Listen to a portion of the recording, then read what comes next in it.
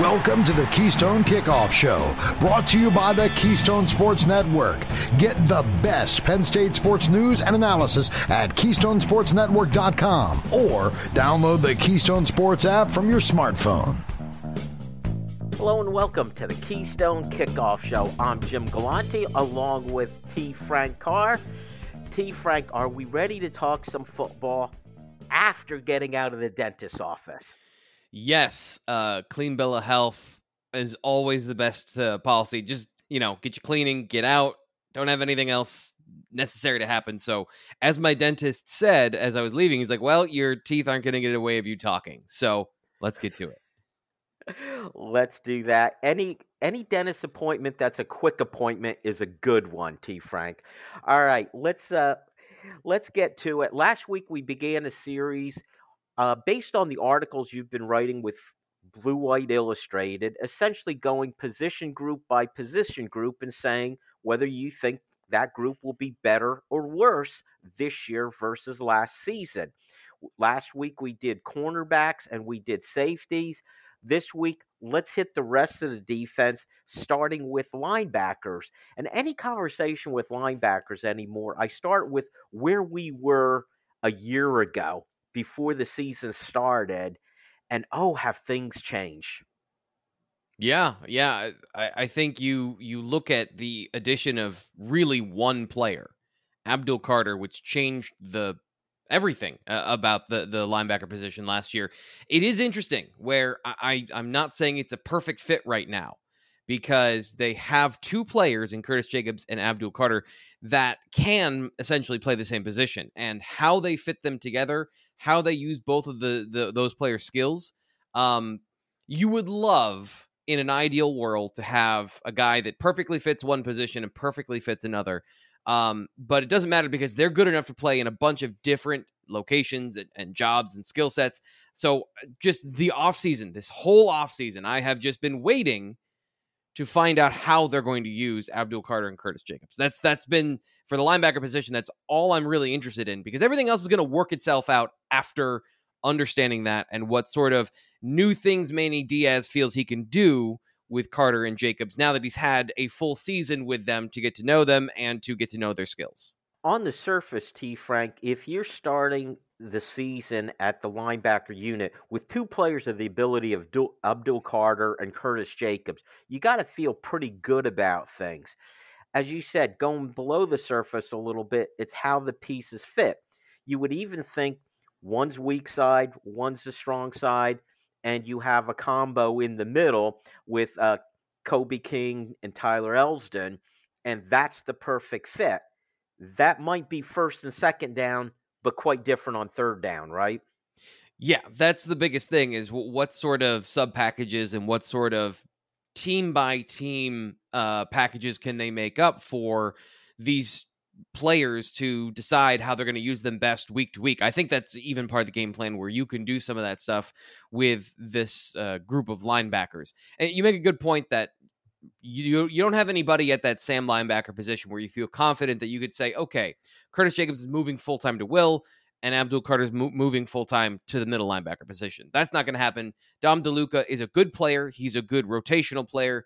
Tony Rojas, he has emerged as somebody who's going to see the field this fall, but none of them have the starting capabilities. None of them have the kind of high-end, this is an impact player that Jacobs has, and he's shown throughout his career at that position. So I still think he's going to be the starter there, but I also expect to see him a lot over on the other side, on the weak side of the defensive formation, playing that Will spot, because that's something that's really important to the Penn State defense and to his career, kind of his next step in the NFL.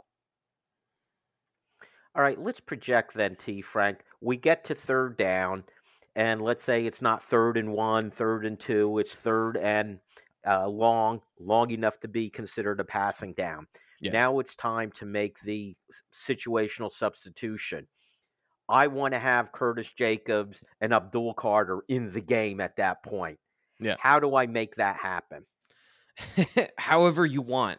That's the thing is, Curtis Jacobs can play middle linebacker on third down. There's nothing. I mean, he's almost 240 pounds now. He's fast. He's smart. He can cover well. I think that might be the ideal situation because everyone might say, okay, Abdul Carter goes to the Mike, et cetera, et cetera, et cetera. But he can do so much as that kind of rover, the will, whether he's a blitz player, a coverage player, or a whatever you want him to do, spy, however you want to use him, you can use him as kind of a free roam player. They call it sometimes in certain coverages a hole defender, where he's playing kind of a free read the quarterback sort of situation. But really, you can play him and Mike. So if you wanted him to be the quarterback spy, we saw Penn State do that last year, where as soon as the defensive line flushes the quarterback from the pocket, he can then go track them down and get sacks, pressures, and force bad throws by the quarterback who's scrambling. So really, it's as much about those two as it is about the whole defensive package. How many defensive linemen are going to be on the field? How many safeties are going to be on the field? Because that third down prowler package, it has the flexibility to put guys in positions to succeed based on their skills. But there's a lot of talent. Like, that's the whole point of this defense. There's so much talent. Manny Diaz was talking about this during the spring with, now that they've seen what Tig Brown did in this defense, of not just being a coverage player, being a pass rusher, being everything in the defense, everyone wants a part of it.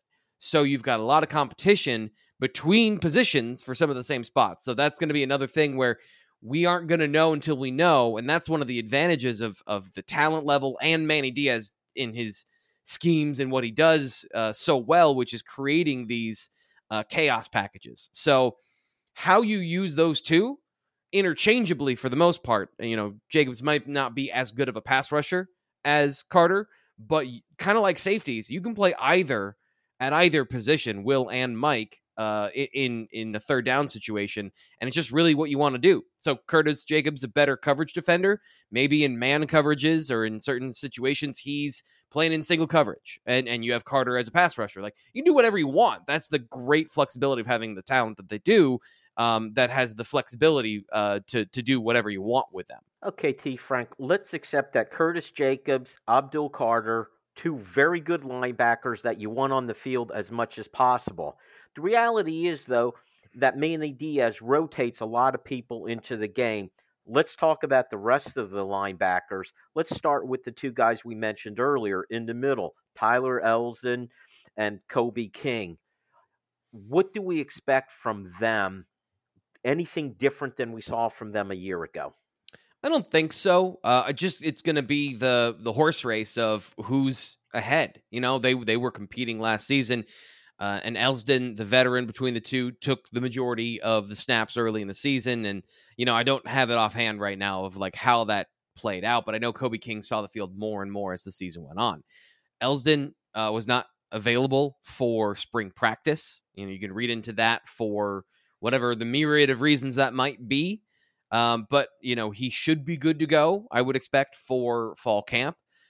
And that really is the question of did Kobe King make up that ground, and from a mental perspective and from a coverage perspective? Not that Elsdon was great in coverage last year, but is he taking a step where he is now a guy that can play that? I don't think that, other than size, because Kobe King is massive. Like he looks like players. Like if you were to go and look at the group of Penn State football players, he looks like their dad. Like he's just got this like dad strength look about him. So he has that size, but from an athletic perspective, there isn't this gigantic delta, I think, from speed and lateral movement skills. Maybe he's better than Elsdon, but he's not the fast. I guess what I'm trying to say is he's also not the fastest guy in the world. If you're building a perfect lineup from athleticism standpoint, this is where I think Penn State fans would move Abdul Carter to the Mike position and put Tony Rojas on the field. But there's other ways to be athletic, and his I think his initial step is good. His fluidity is good. It's just, he's not a guy that's chasing from sideline to sideline.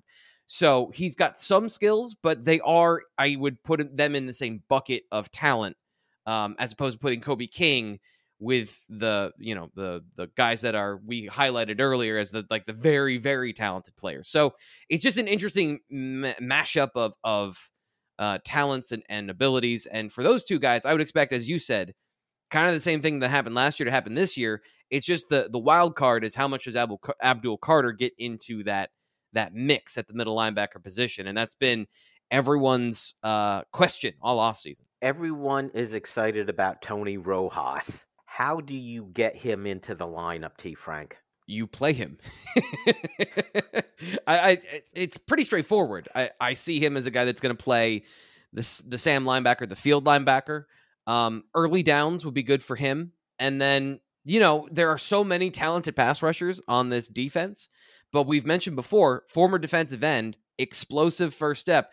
I wouldn't say he was the most technically savvy defensive end I've ever watched in high school, but has rushed the passer before. So you've got another guy that can rush the passer. Is he a part of the equation on third downs eventually during the season? I don't know. I would not think so, but that's one of those things you can be excited about for the future with him playing the linebacker position, is he does bring that particular experience to the table. But for the most part, he is going to cycle into the game with Jacobs and DeLuca at the Sam position. And I don't know that there's a lot of depth and nuance behind that, because he just needs to learn the position. He needs to learn how to play in space. He did well for a freshman and better than I think we expected in the spring. But there's a difference between surprising us and being happy with that, and then surprising us and he's pushing for a starting job. I wouldn't expect that this year. I think he's pushing for burning his red shirt and being a part of that 3-player cycle that we saw last year, which included Sutherland, Jacobs, and DeLuca. I think a similar situation could have happened there with him getting experience, but I don't think he's pushing anyone out of the lineup. As we learned from Manny Diaz, though, he plays a lot of guys. Just getting into the rotation, you'll get a good number of snaps. Yeah. Final minute, are the linebackers going to be better or worse than they were last season? Yeah, they'll be better for sure. One area so there's so many different things that linebackers do, right? They play coverage, they can pass rush, especially Manny Diaz's defense. Like they can pass rush a lot. So how and why they affect the game is what I'm interested in. So they're going to be better overall. Unit better, that's that part. But then how are they better? Abdul Carter, I think his instincts, kind of like Micah Parsons, his instincts in coverage need to improve. He had some mental mistakes last year. Eliminating the mental mistakes is something I expect to happen. But then what is he as a coverage linebacker? Is he more of that Micah Parsons hybrid pass rusher, or is he a pure linebacker that can also rush the passer? And then Curtis Jacobs, can he play with more physicality through contact in the box? Can he be a guy out in space that does a lot of things that helps you out? So it's just the different nuances of how each player gets better that'll tell that story. Very good, T. Frank. That's it for quarter number 1. Stick around, quarter 2. We're going to look at the defensive ends. Stay tuned for that. Hey guys, this is Andrew from 409 Tailgate Club, here to talk to you about our new Coffee Barbecue Dry Rub set. Over the years, we've developed some great tailgate sauces and barbecue dry rubs, but our new coffee rubs are totally unique spice blends, low in sodium, and feature Happy Valley's finest coffee, W.C. Clark's, roasted right in the cheese shop in downtown State College. So head on over to 409tailgateclub.com, grab yourself some coffee rubs, and remember, always tailgate with honor. We are. Hi, this is Dustin Hawkinsmith from the Keystone Sports Network. For the best Penn State football analysis and commentary, go to KeystoneSportsNetwork.com. The rest of the KSN team and I will bring you game reviews, player evaluation, recruiting news, and plenty more. You may even hear directly from some of your favorite recruits. That's KeystoneSportsNetwork.com. You can also take Keystone Sports Network with you. Go to your app store and download Keystone Sports for your mobile device. For Penn State football news 52 weeks a year, count on the Keystone Sports Network. StateCollege.com is your one-stop source for news, sports, opinion, entertainment, and community events. Over a decade of experience covering the Nittany Lions from reporter Ben Jones. Lively commentary from columnist Mike Poorman and others. Local perspective, local expertise, local information from Penn State's hometown website, StateCollege.com. Trust StateCollege.com for daily coverage of the school, team, and place you love.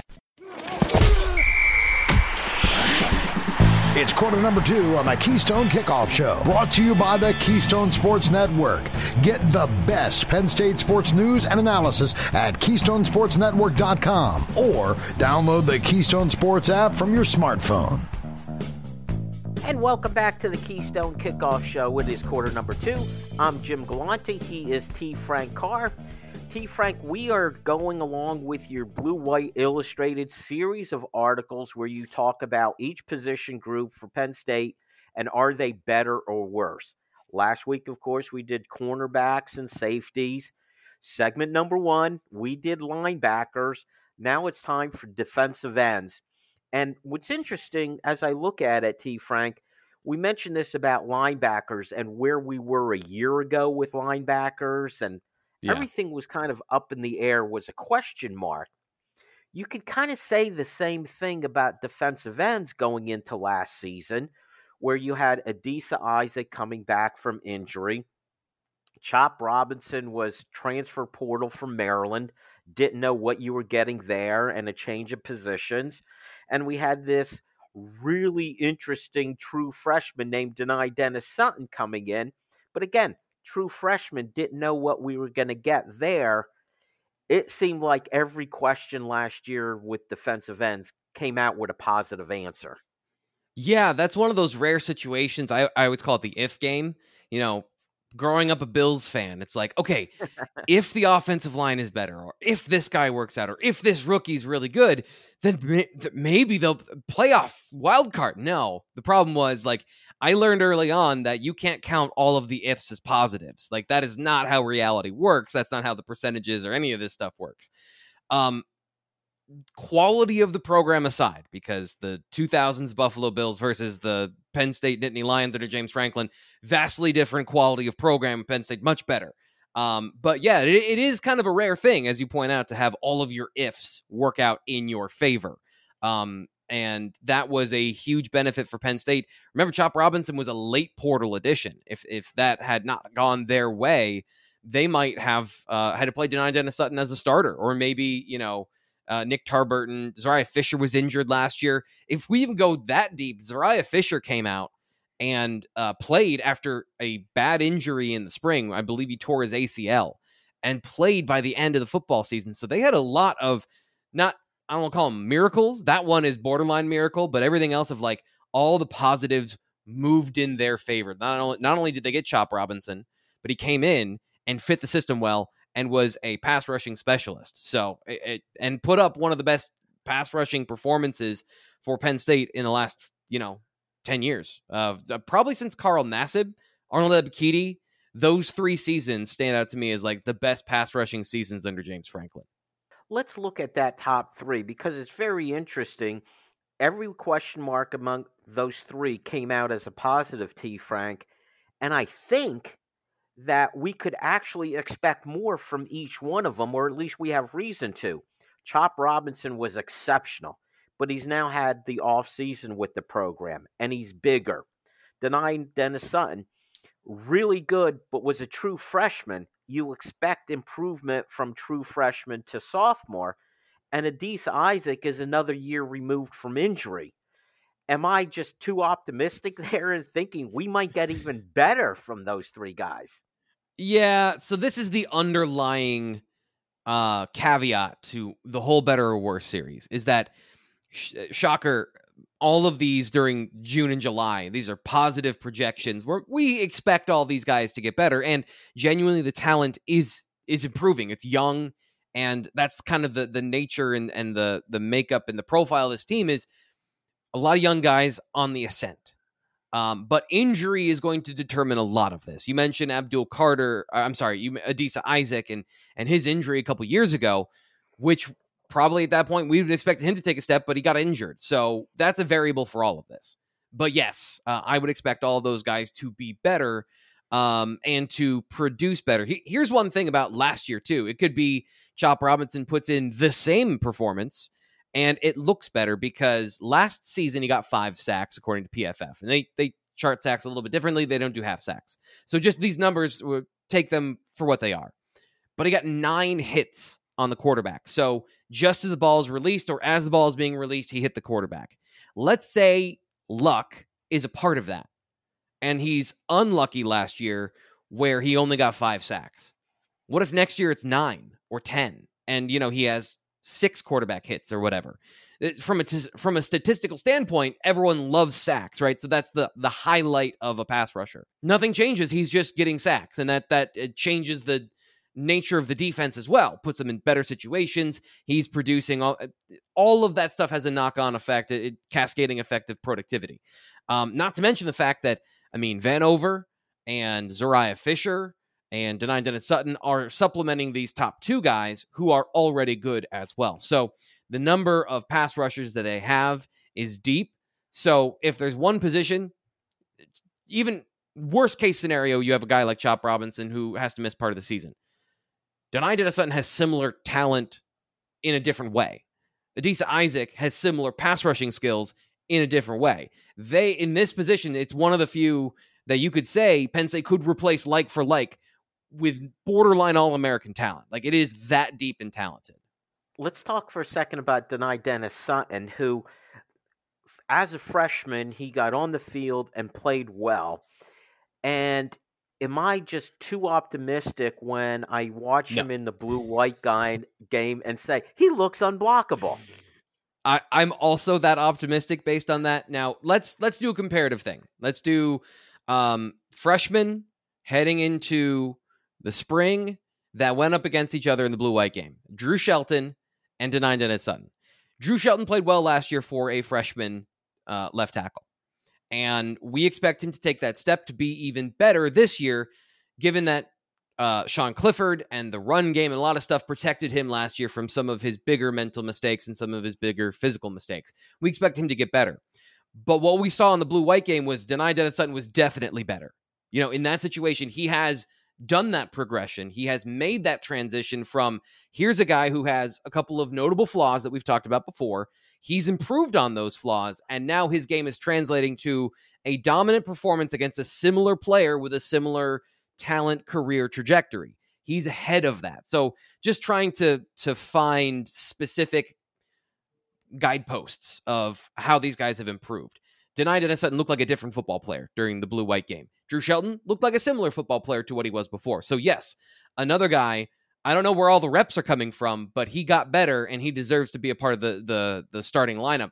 James Franklin said after the game, talking about the competition between the blue and the white squad, that he views Denine Dennis-Sutton as a starter and he was on the white team. So that's how deep they are at defensive end and how talented they are, that they have these guys who are putting up noticeable progression in their career and are young and have tons of talent. The good news, though, if your problem is you have too much talent, that's not a problem. That's a nice one to have. But also with Manny Diaz's defense, I've been saying essentially there's 20 starters on defense, the way they rotate players into the game. So I say there's at least 3 starters at defensive end. But let's talk about the depth. You mentioned a couple of these names. Zariah Fisher coming off injury. There's also Smith Vilbert. There's also Amin Vanover. Mm-hmm. Pretty talented players. How do you get them in the game, and what do they have to offer?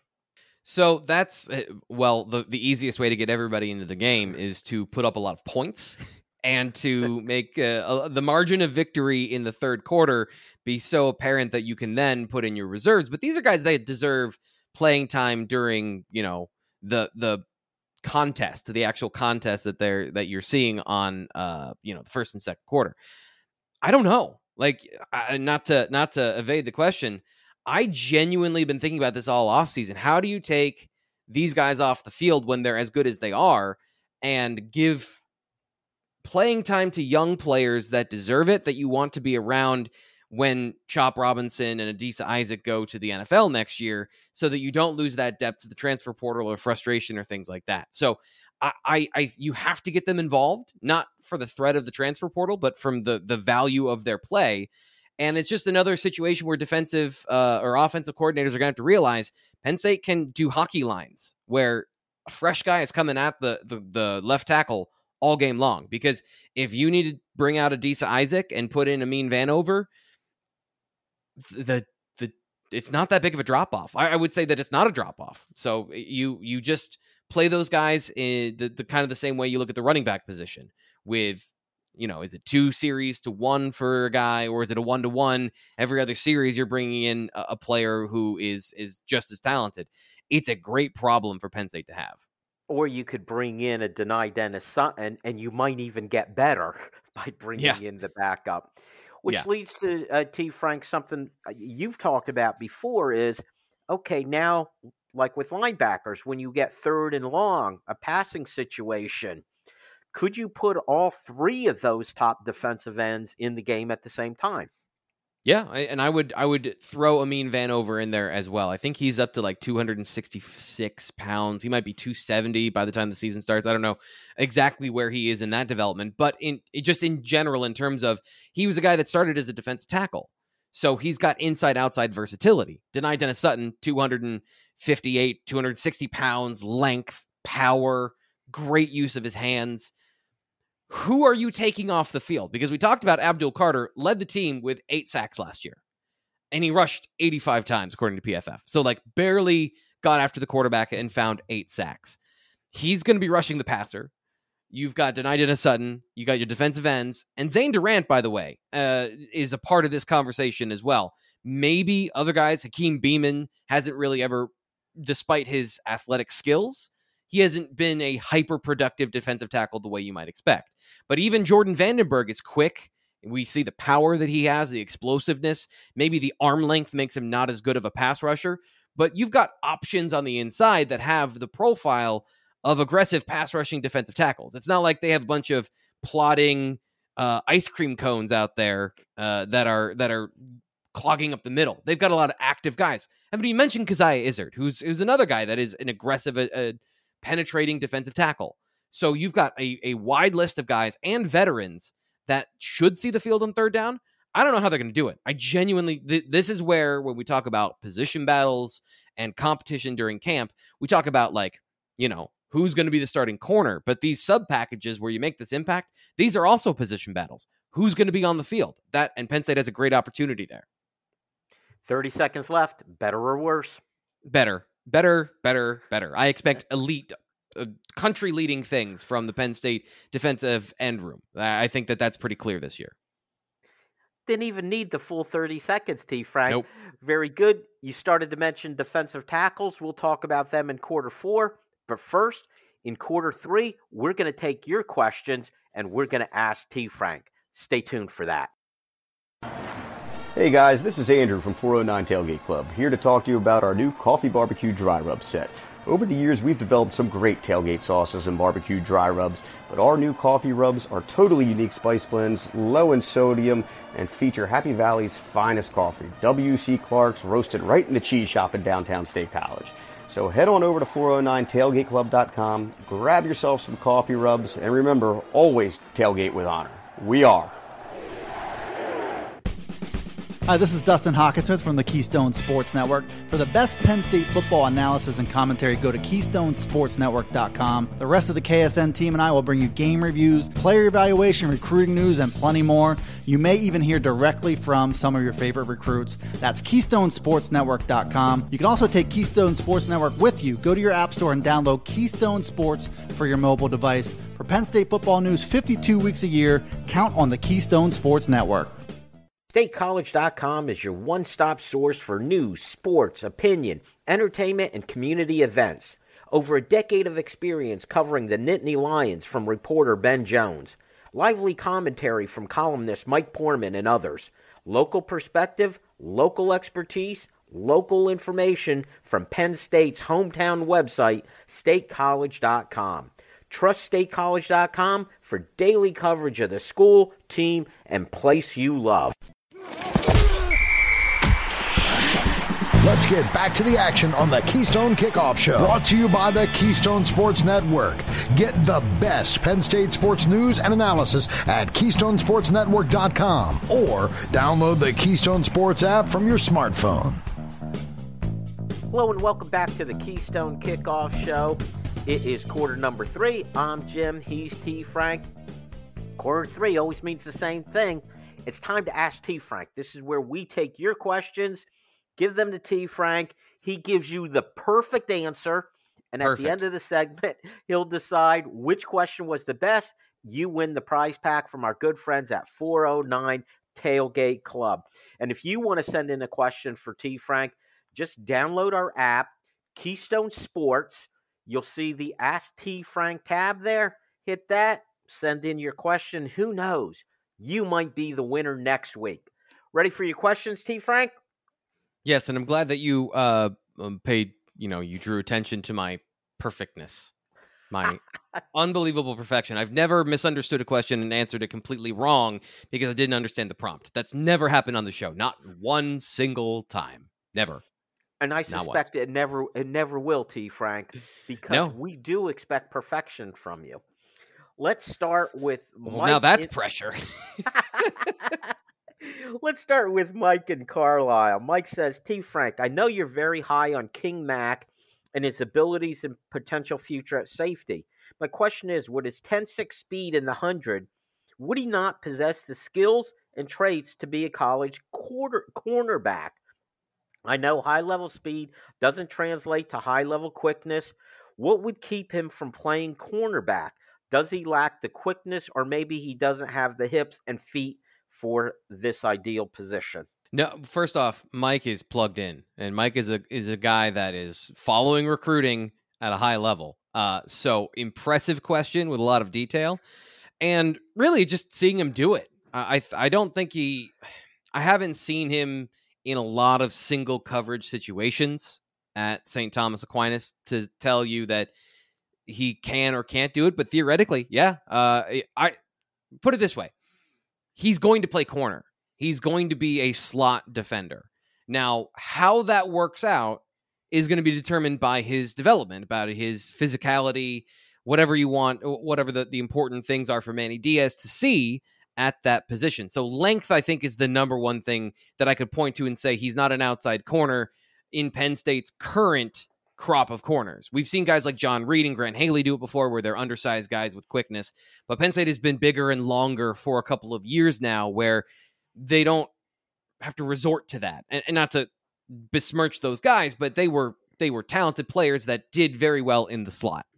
And that's where I think we're going to see a lot of King Mack. The question is he Lamont Wade, where he's playing that safety slot hybrid? He's coming down, playing in man coverage, and then playing, disguising that way. Or is he Daquan Hardy, where he's kind of a specific guy that can play in third down situations? Or here's another one. I like the way he's aggressive as a run defender. I like how nasty he is. He will thump people at 5'9". If he can be big enough and defeat blocks, is he part of that transition to a more safety-like player at that Sam linebacker instead of a guy like Tony Rojas? Like, if you had both of those guys ready to go at the same time and you could pick between the two, would Rojas then start at will and you're playing guys like Dakari Nelson and King Mack at that Sam position because of their different but overlapping traits? So there's a couple of different ways that King Mack can go, and that's why I was so high on him, because I could see him playing free safety. He's got the speed for that. He's got some good ball skills. I could see him maybe not as a boundary safety in the box all the time, but he could fill a couple run gaps for sure, and then playing the run from the field, cleaning up screens, being an aggressive junkyard dog trying to tackle guys before the play even starts. I can see that as well. So underneath coverage defender into the field side. It's just whatever his skill set develops into. So that's what I would say is how I see his future. I don't know that I see him as a corner because he's got all these other positive applications of his skills in the middle of the defense. But, I mean, one of the most valuable things is to play a corner that is a shutdown corner. If he shows that skill, sure. I think he's got the speed to make that happen as well. What I find interesting, too, is with Manny Diaz running this defense, I've used the expression it's a positionless team out there, but it seems like, let me just find what your best traits are and how I could best use them. And it doesn't necessarily fall in the traditional, this is your position, this is what you do. Let's go to Dan in Berwick, who says, there's a lot of talk about the difficulty in finding the 300-pound one-gap defensive tackle. Yet we seem to have little problem getting 300-pound offensive linemen. What is there to prevent a guy like, say, Vega Ioane from becoming that answer at defensive tackle? This is a great question. and one that I have thought a little bit about. The guy that I think showed, first off, you have to be good at the position. And with Liam Andrews, who's kind of now become an athlete in his recruitment, a guy that wants to play defensive tackle, but everyone sees as a high-level potential NFL offensive tackle. There is that gray area, and it's about what are you best at? What are your skills, your particular skills that translate to the field? I guess the one thing I'd say about defense is, and this is a little bit underrated, is Penn State's not looking for the 300-pound guy. They're looking for the defensive tackle that can run, rush the passer, aggressively get into gaps, and win off the snap with his first step. They're not looking for size. They're looking for the compositive skills to succeed. Size is valuable, but not more valuable than athleticism. So they want complete football players. But those guys are rare. So you can find a 320-pound nose tackle that can two-gap and do all those things, but Penn State's not interested in those guys. That does not fit their defensive scheme. So finding, for example, a guy like Liam Andrews that has the aggressiveness, the length, the athleticism to play defensive tackle, and that's really what it is you want a guy have a guy who has very high level athletic traits, and because as a defender you have to react. You are not doing the one causing the action. You have to react to everything. So that quickness, that first step, all those things are what would lead you to an offensive or defensive lineman over an offensive lineman. Anthony Donko is another guy that had really good defensive tackle film, but offensive tackle is more valuable. Penn State wants to have a good offensive line. They've put in a lot of resources to get guys that are good along the offensive line. I think his instincts right now are still guard, but he had 6'5" length, all of those things to make him a tackle prospect. And Penn State desperately needs those because they're just like those prime defensive tackles. Offensive tackles are more rare, and the quarterback is more valuable. So we're going to protect him. And that's really what it comes down to is the value of offense or defense kind of comes down to quarterback scoring points, in my opinion. If I could sum up what you had to say, size is important, but it's not necessarily the most important thing. And you can take that any way you like, T. Frank. Let's move on. Let's get to... Amen. Let's move on, all right? Let's get to Tony in Philadelphia. Tony says, T. Frank, do you think the relative weakness of the Penn State defensive tackles will be the difference in the game against the offense of the Delaware Blue Hens? Oh, wow. He does follow that up with, just kidding. Okay, so here's Tony's real question. I've often heard you describe outstanding characteristics of recruits. For example, you described a defensive lineman last week as having long arms. Can you provide the top things that you look for, say, in defensive linemen or linebackers or cornerbacks or even offensive linemen? And if you could provide a Penn State player, past or present, who's an example of those characteristics? So I think the thing I look for the most is no flaws athletically. So let me stick in the defensive trenches here, offensive trenches, and talk about a super underrated thing, and that is flexibility, hip flexibility and mobility, because football is not a linear sport. It is a three-dimensional game.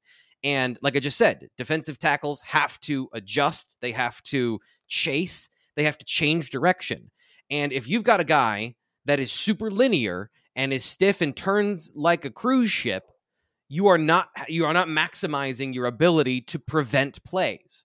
So he may be good at a bunch of other things that you can use and accentuate, but there is that flaw, there is that cap on what he is. So from offensive linemen, defensive linemen, really receivers, we can make the same conversation. Peter Gonzalez, one of the areas I want to see him improve in coming off his knee injury is his hips are a little bit tight, linear, fast, explosive, can jump. Can he create separation on those intermediate routes to become a complete receiver? That's what I want to know about corners. Can they turn and run? So to me, it's all about the hips. It's all about hip flexibility and mobility. Understanding that speed, size, strength are going to be the things that are checked off that before you get to that. So now we're separating the wheat from the chaff, right? Of here are all the guys that are big enough and fast enough to play at Penn State. How many of these guys have a weakness and a complete profile in that area? And to me, that's where Abdul Carter and some of these guys that we've seen come in that have no physical weaknesses. They have no obvious flaws in their game, that's when I get excited. When I see guys that I think have the projectional ability to be a complete player. So to me, when you check off all the prerequisites, I'm looking for mobility and flexibility in the hips. Okay, let's go to Steve in Potomac, who says, there appears to be an abundance of talent at tight end and a shortage at wide receiver. Do you see more 2 and maybe 3 tight end sets, at least to start the season? I don't know the answer to this yet. That's the $1 million question. I would say from Penn State and what they want to do, it's all about generating explosive plays. And to me, the best way to generate explosive plays is not to bring guys into the box. It's to spread the field and use the full 53 1/3 of lateral field and have incredible threats at each of those positions. So if you're asking me what I would do in the theoretical best practices, it's 3 receivers. Having 3 receivers that threaten out to the field with screens, having a running back that has the explosive ability to find those creases when you move those chess pieces around the field.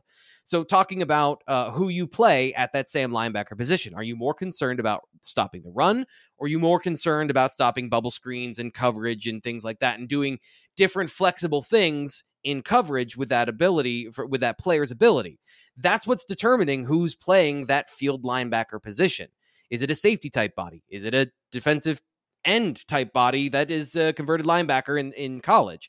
That's kind of what you're making these decisions about, because you have to pick your poison in college. There's too much lateral field when it's you're on the far hash. So I would say having 3 receivers, Nick Singleton being explosive and having a good offensive line, that is really hard to defend.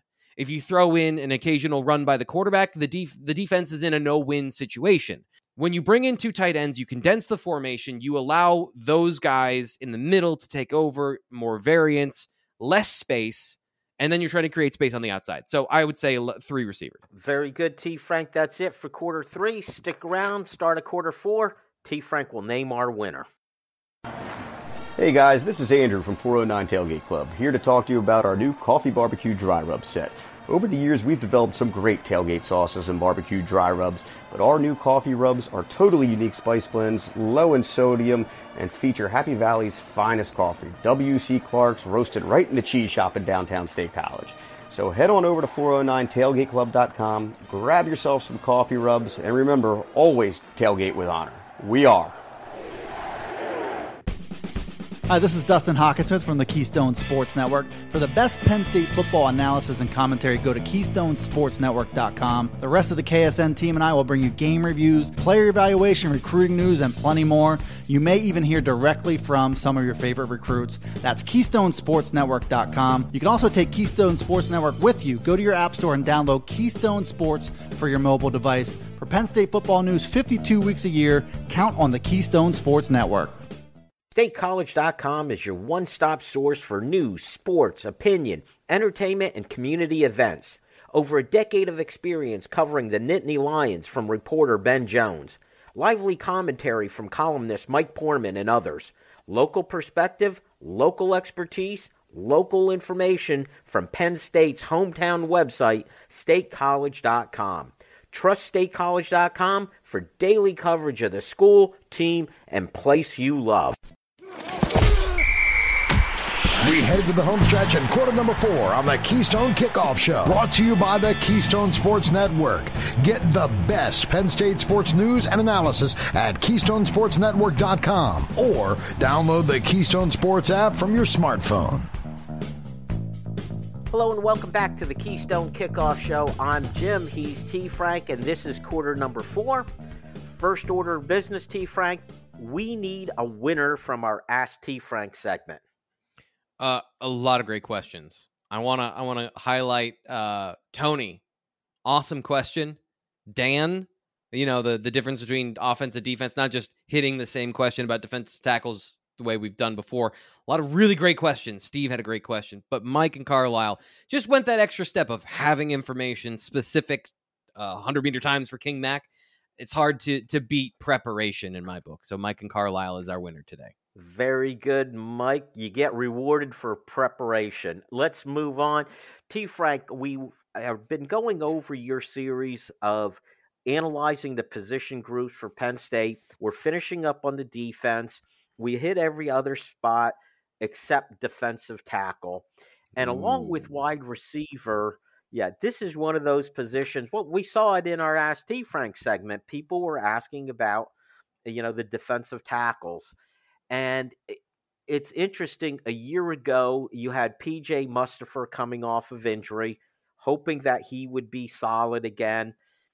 And I'll put a bunch of other guys that you weren't sure what you were going to get from them. Yeah. This year, PJ Mustipher has moved on, and I feel like we've got a bunch of guys. I feel good about the depth, that there's a lot of guys there, but I'm not sure we have lead guys there. Yeah, that's a fair way to put it. That bunch of guys is a year older, bigger, more experienced, more in tune with what Manny Diaz wants to do. So the hope here is in the masses. But Keziah Izzard is, and has been for a long time, a guy that can be a lead guy. It's just been a bit of a journey with Izzard, where misses the first 4 games of the season last year. He's a young guy that got thrust into the lineup too early, so I think our opinion of him was shaded maybe improperly by that, as a guy who was a guy, he needed to grow into his frame and needed to grow into being a strong, aggressive defensive tackle. He's had that time. This would be his year to step into that role. So he just hasn't done it yet. And that does create uncertainty. I think even within me, a guy that I think I have been high on him his whole career, and talking about somebody who I didn't see a lot of weaknesses in his profile originally, I think he can do it. And then the question becomes, from the mental side of it, is he ready to be not just a consistent player that is on the field and not making a ton of mistakes, but is also making plays, crossing that threshold between good and very good, or good and great.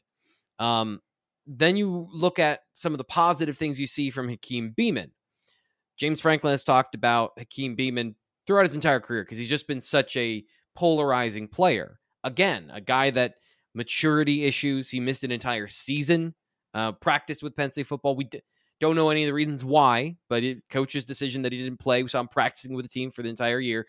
So what he's now, it seems, locked in, 284 pounds, doing the things he needs to off the field to be the best version of himself on the field. So the positivity comes from the soft skills here, not necessarily from the hard numbers of production, size, things like that. You have to dig a little deeper into the off the field things that are hard to quantify, which is always a frustrating thing about whether or not you're going to get what you expect out of those guys. You mentioned Hakeem Beamon and some of the maturity issues, but the other part of the equation with him is he's always seemed a bit undersized. And every time James Franklin has talked about players thinking they're Aaron Donald and don't need to be bigger, I think he's talking directly to Hakeem Beamon.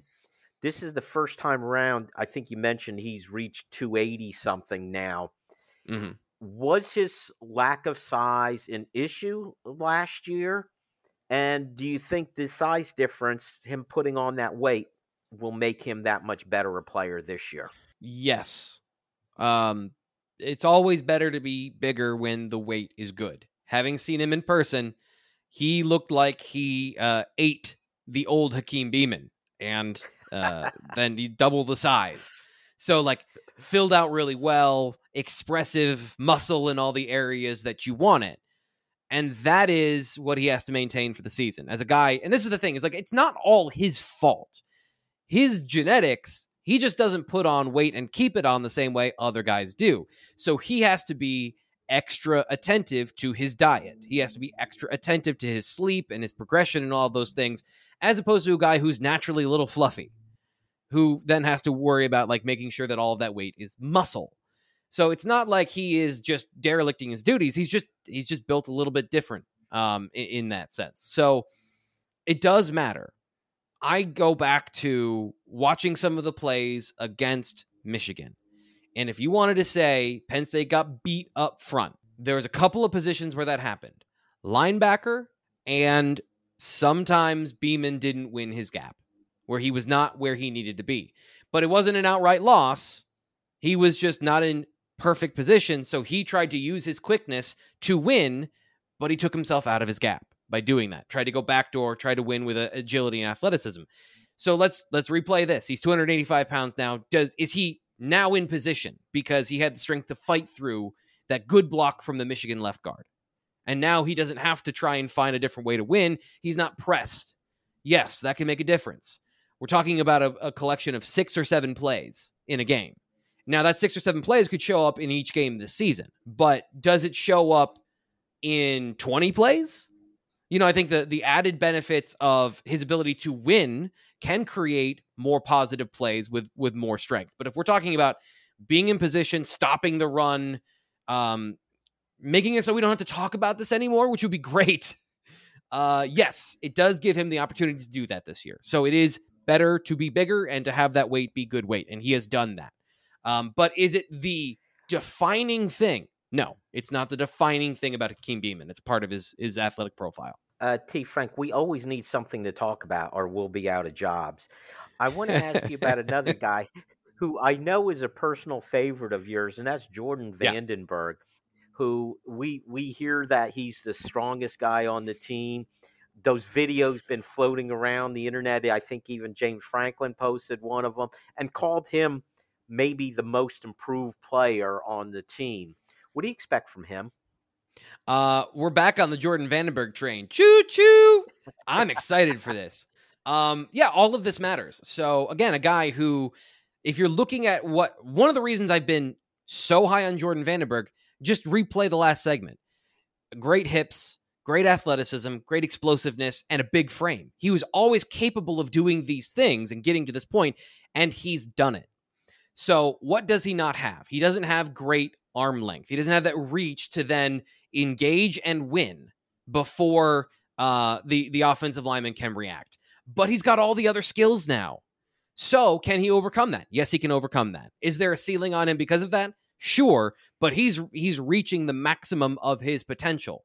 And from a mental perspective, if James Franklin is saying he's one of the most improved players in the program, it's not just about being able to lift. It's about all of it. So yeah, I've expected Jordan Vandenberg to be a part of the rotation at some point in his career. He was a young player. We know he's coming from South Africa, didn't have the extensive experience in football that a lot of other guys do.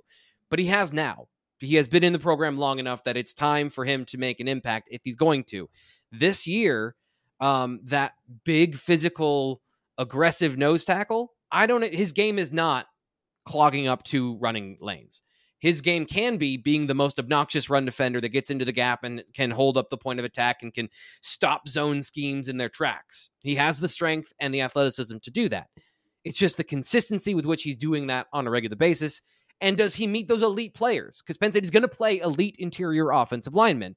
And does his relative weaknesses compared to those guys that don't have any, and does his mental makeup and his ability to play from a mental standpoint, does that overcome some of the talent gap that he has between some other guys? And I think he can do that more times than not. I think he's a part of this conversation as a defensive tackle because we've seen enough this offseason to warrant that's a solid yes. And if James Franklin is signing off on that, it's never 100% guaranteed, by the way. But that's another tick in the positive column in the pro-con list of Jordan Vandenberg. We've already hit Keziah Izzard, Hakeem Beamon, Jordan Vandenberg, a couple other relevant names, Devon Ellis, Zane Durant. Where do you want to go with them, T. Frank? Let's go with Zane Durant because he's just a curious figure in all of this. Of he and Hakeem Beamon have similar skill sets. You look at Beamon as an unknown but known quantity, and then Zane Durant is the ever popular positive upside. Durant is squatty, 6 foot tall, and 285 pounds at this point, or 280 pounds. So he's going to be a player. How much is he going to be a player on rundowns? How much is he going to be a player in the rotation? I expect him to be eventually like a co-starter with Beamon, or however they want to divvy up the defensive tackle snaps and left-right designations. I think he can be an impact player, but again, like who's better than who right now? Because I just extolled all the virtues of Jordan Vandenberg, said that Keziah Izzard can be a lead guy. So there's 2 guys. Devon Ellis is going to be a part of the rotation. He's a veteran. He is, if there is a nose tackle, a one technique, he is that guy. Another guy who's gotten positive praise from James Franklin We've been hearing great things about him. So there's 4. Durant is a part of that. How does this shake out in camp? Like, this is the camp battle we're going to have to find out of how many reps does each guy win and how much do they deserve to be in the game. And Durant is obviously on that list of guys that have to be on the field. But how much? And that's really what we're talking about here, is how much does each guy get to play? Because just going back to Vandenberg, he played last year early because Izzard sat. Then Izzard came back and he got bumped down in the rotation. He didn't force his way into the rotation with his play at the beginning of the year. What happens now when they're all available? Is Caleb Artis part of the equation for this season? And here I was talking about all these guys, and I forgot about Caleb Artis. Absolutely. Yes. Another guy that's had positive development from a mental perspective. He was a very raw prospect coming out of high school. And a guy that I said, we look at the track record of these guys. Jordan Vandenberg took about 2.5, 3 years to be part of the conversation. Keziah Izzard, he's now in his 4th year. Year 2 for a defensive tackle, that's a big ask. That's why Zane Durant being a part of it year 1 was such a big deal. So these 2 guys in the class of 2022 being ahead of schedule from that position is a rarity. And Artis with his size is going to be a part of the conversation. Again, I just don't know how much. Like, has Jordan Vandenberg lapped him because he's come up with all this physical strength and his development? He's ahead of him on the curve. He's going to play. But how in the first month of the season or however long it is, how do those reps shake out? There's 6 guys. We're going to find out who is going to be the top 4. Real quick, better or worse? Better. I think the progression from a physical and mental standpoint for this group, the talent is clear. It's just they've got to apply it. And I think this year they're going to be able to do that, be better than an average group, which is what they were last year. Very good. That's the last word, T. Frank. Thank you all for joining us. Make sure you join us next time on the Keystone Kickoff Show. Hey guys, this is Andrew from 409 Tailgate Club, here to talk to you about our new Coffee Barbecue Dry Rub set.